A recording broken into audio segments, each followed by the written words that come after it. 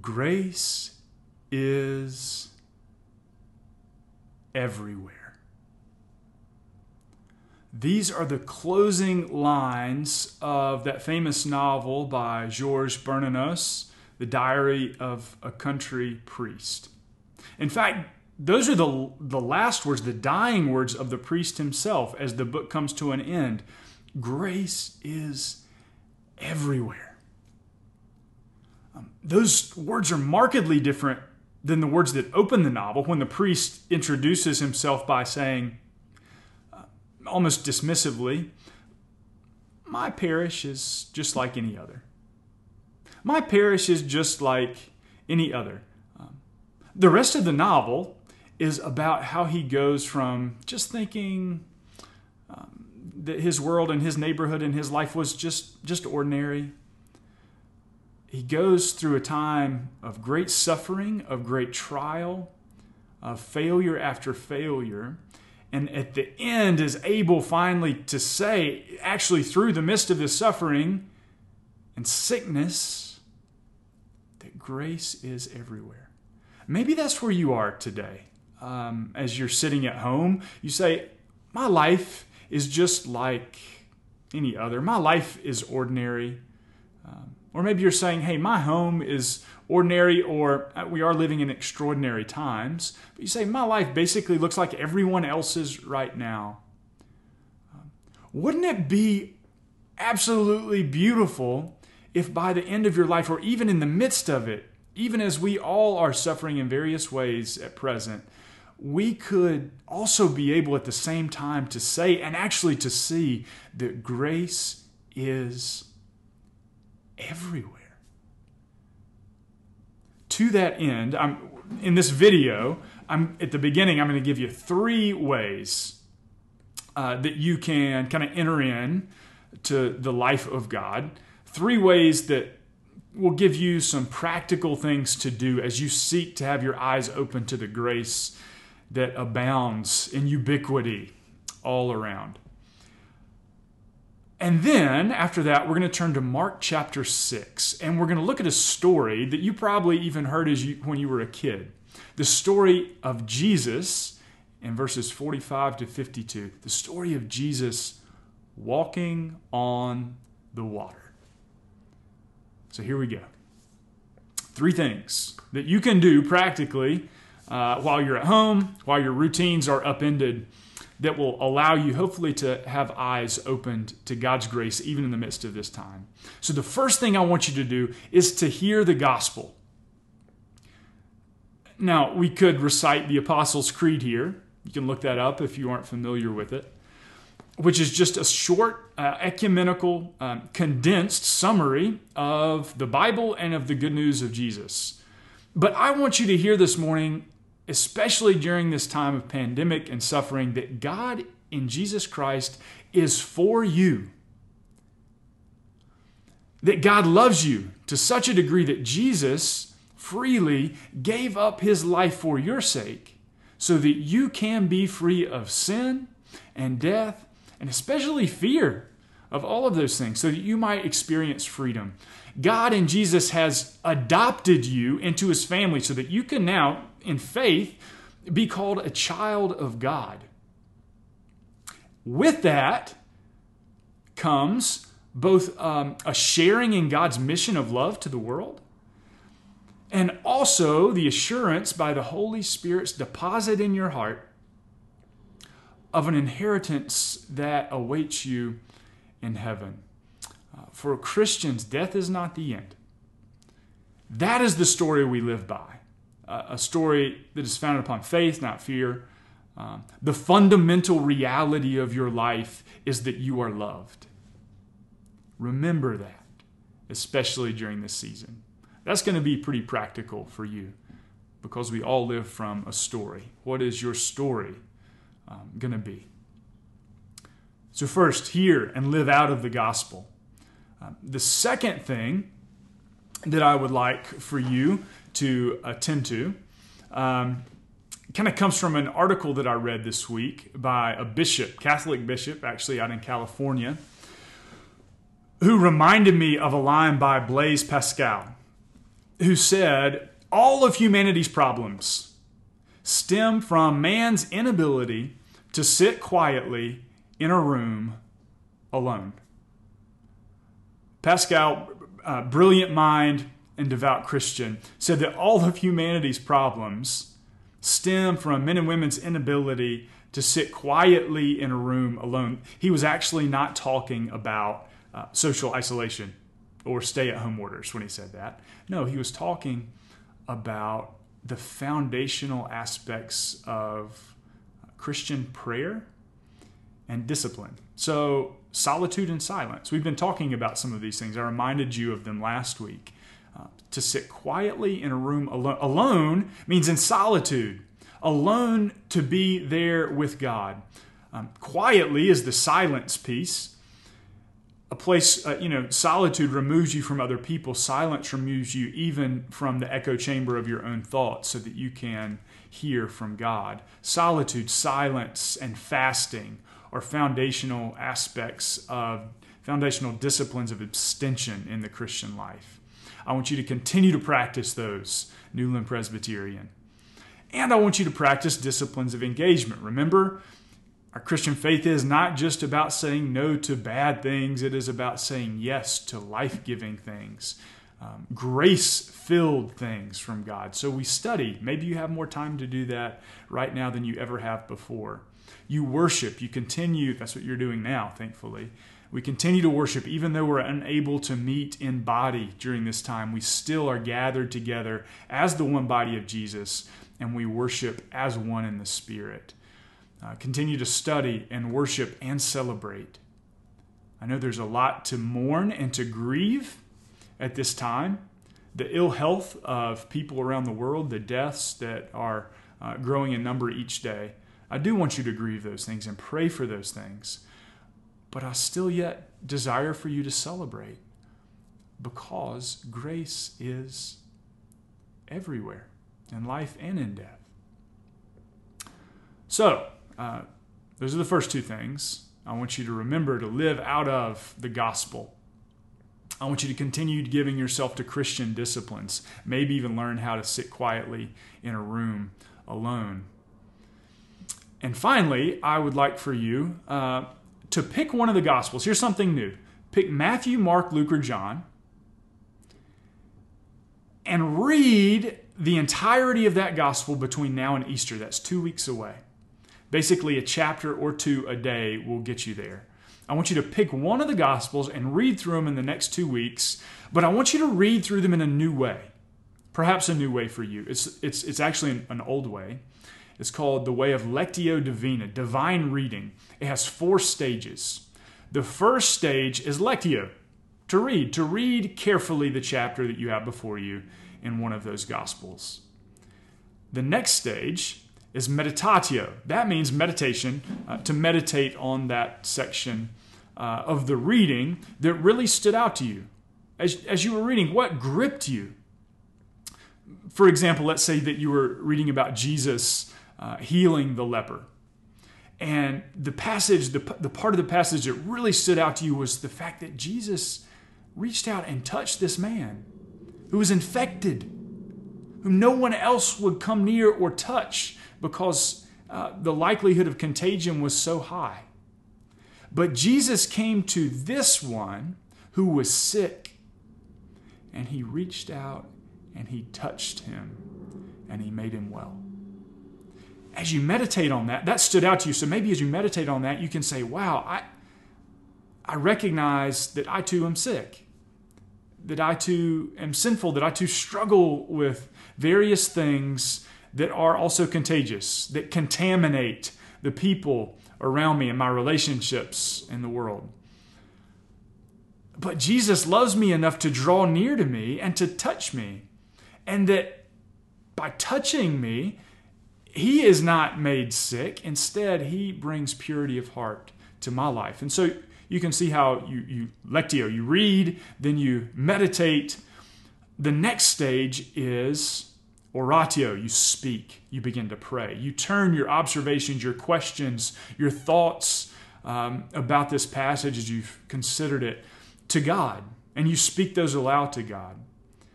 And finally, after reading, after meditating, after speaking them to God, you contemplatio. You contemplate, you listen. You stop thinking, talking, and you listen to how God might respond to you. If you do this, the scriptures are going to be open to you in a new way, and God is going to be opened to you in a new way. If you will do these things, ground yourself in the good news of the gospel, if you will continue to practice these spiritual disciplines of solitude, silence, fasting, study, worship, and celebration, if you will pick out one of the Gospels, Matthew, Mark, Luke, or John, read through it in the next 2 weeks, practicing the pattern of Lectio Divina, reading, meditating, speaking, praying these back to God, and then listening for God's response. I dare say that you will love God more. You will know God's love for you to a greater degree, and that in turn is going to allow you to love your neighbors more fully, especially those who are closest to you, the neighbors who live with you in your own house or next door. That's my prayer and hope for you. There's the three things. Now, let's shift gears, and for this next part of the video, we're going to think about Mark chapter 6, verses 45 to 52, this incredible story of Jesus walking on the water. Let me lay out some context for you. Immediately preceding this story and this event, Jesus has been up on the mountain. He has been instructing the crowds who flock to him. He's been teaching them about what it means, of course, to love and to live and to see God's grace at work everywhere. He's been teaching the crowds. Even as he's nourished their souls, he's begun to notice something, that they're growing hungry. And Jesus cares not just about our spirits, our souls, but also our bodies. He created us with a body, and so he cares about their hungry, grumbling bellies. You know the story. They scrounge around for some food. They find a kid who's got 5 loaves and 2 fish. And Jesus miraculously multiplies that food so that there is enough to feed 5,000 who have gathered. There's even enough left over for the 12 disciples, because here's a God who cares about our bodies and our souls. So listen carefully, because this is what happens next. Mark 6, 45 to 52. Immediately he ordered the disciples to get into the boat and go before him to the other side, to Bethsaida, while he remained to dismiss the crowds. And after he had taken leave of them, he went up on the mountain to pray. And when evening came, the boat was out on the sea, and he was alone on the land. And he saw that they were making headway painfully, because the wind was against them. And about the 4th watch of the night, as between about 3 and 6 in the morning, he came to them walking on the sea. And he meant to pass by them. But when they saw him walking on the sea, they thought that it was a ghost, and they cried out because they were terrified. But immediately he spoke to them, saying, "Take heart, it is I, do not be afraid." And he got into the boat with them, and immediately the wind ceased. And they were utterly astounded. This is the word of the Lord. Thanks be to God. I thought about this passage this week simply because of the context in which we find ourselves in our country and in the world. And I think in this passage in particular, we find a God who is concerned about our bodies, about our physical well-being. In the passage immediately preceding, Jesus feeds the 5,000. He cares when they are, not just when they're sick or suffering, but also just when they're hungry. He wants to provide even such basic needs as daily bread for us, as food for us to eat. But this passage also reveals to us a God who doesn't just care about our bodies, but a God whose ways are not our ways, whose perspective is wider than our narrow field of vision. This is a God who sees all things, all of time and space, and how it is knit and woven together. This God comes to them in Jesus and tells the disciples to get into the boat and to go before him to the other side. And so the disciples get into the boat and they set sail. And then during the course of their journey, night falls. Darkness descends. Their way grows slower and they have to set their backs against the oars because the way has grown so challenging. The wind is against them. The seas are growing rocky. The way is hard. Maybe this sounds just a little bit, given the thoughts in the disciples' hearts, like, where's Jesus? Maybe this sounds a little bit like our current day and time. For surely we as communities, as a nation, as the world, are navigating a tumultuous sea that is the coronavirus. We have set sail. We are about halfway across. The darkness and the difficulty has descended. We are making headway painfully because everything seems set against us. Surely a few of us have looked around and wondered, Jesus, where are you? Why did you send us out on this journey? Why have we come here? And where are you in the midst of it? Perhaps those questions have occurred to you in the last few weeks.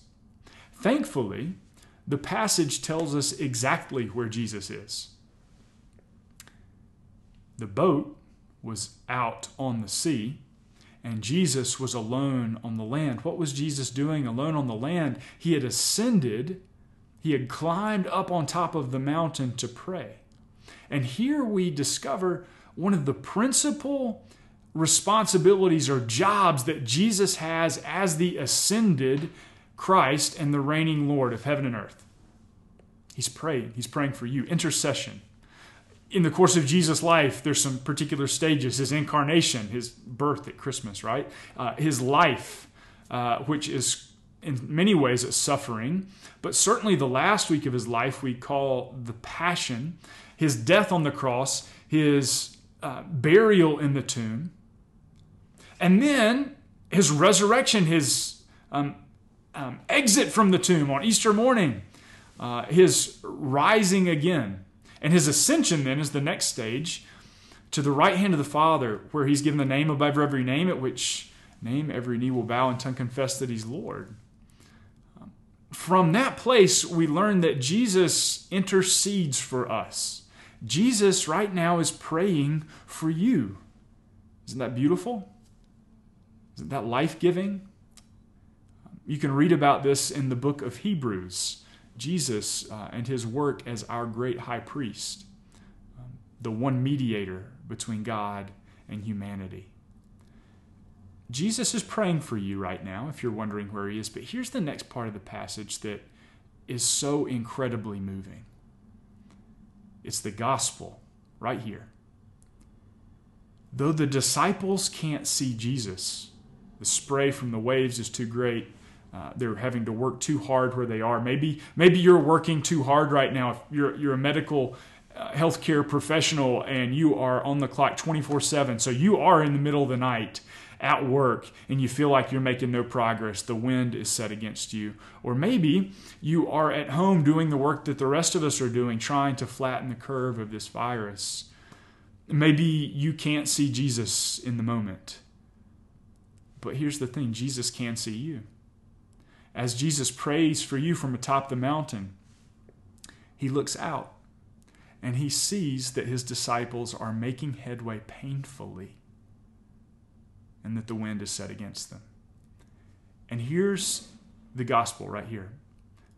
Imagine the mountain as the holy mountain, even as heaven. Jesus, for all eternity, as the Son of the Father and with the Spirit, has experienced a life of peace and perfect love and perfect fulfillment and blessing.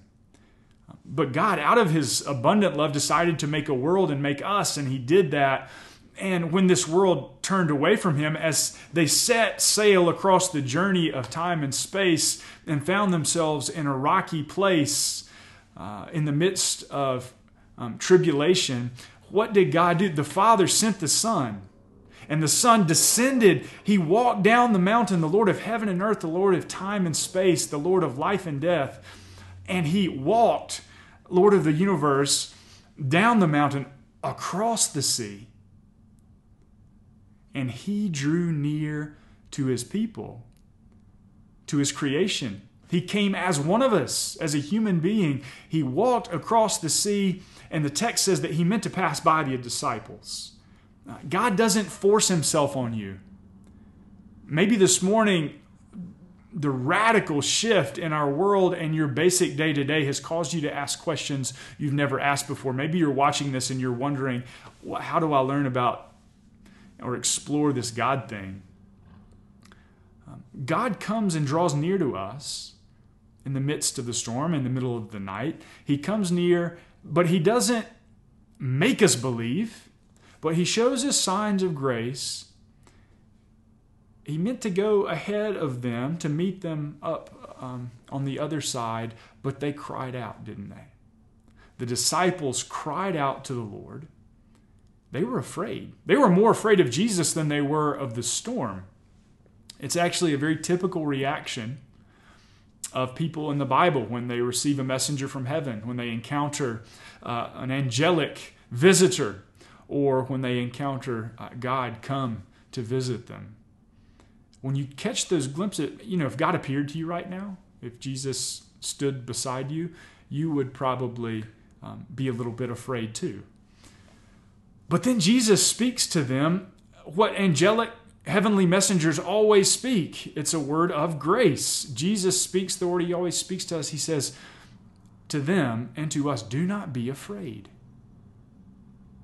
In fact, He says more than that. He says, take heart. It is I. It's me. I've come to be with you. Do not be afraid. And then the most remarkable thing happens. Jesus gets in the boat with them. You ever use that expression? Well, I guess we're in the same boat.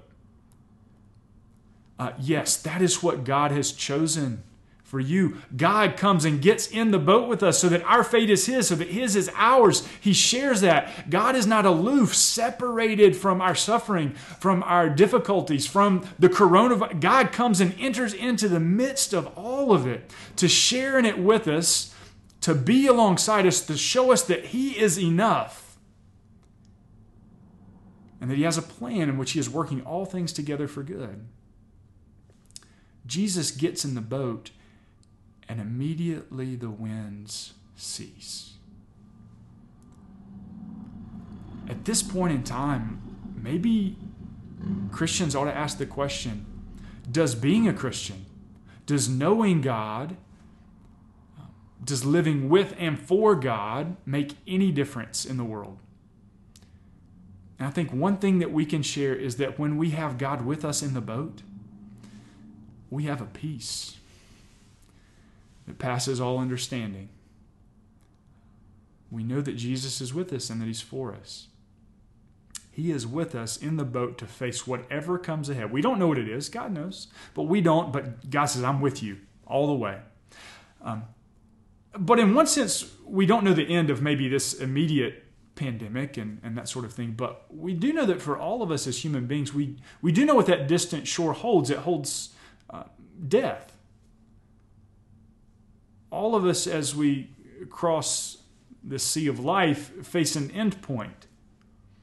We all must face death sooner or later. And here's where the amazing thing is. So Jesus is in the boat with us, but He also did go ahead of us.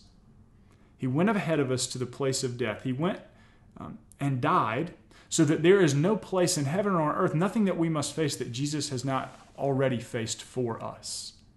He goes ahead of us into death so that He might conquer death, so that He might open the tomb, so that He might open in the same way that distant shore that is heaven's shore, so that we might be able to look forward with confidence to a place where there is no more death, no more dying, no more coronavirus, no more pandemic, no more suffering, no more tears, no more loss anymore, but where all is love and joy, communion and fellowship. That's what we have to look forward to. So the invitation this morning is to invite Jesus into your boat.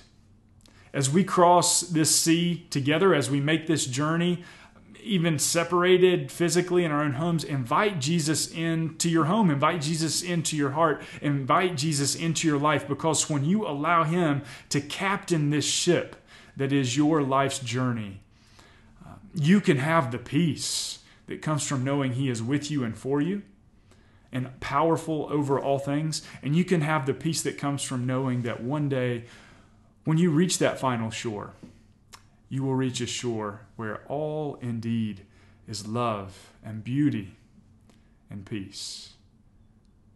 I pray that this word blesses you today. Know that I miss you, and I look forward to when we can see one another again. In the name of the Father, and the Son, and the Holy Spirit. Amen.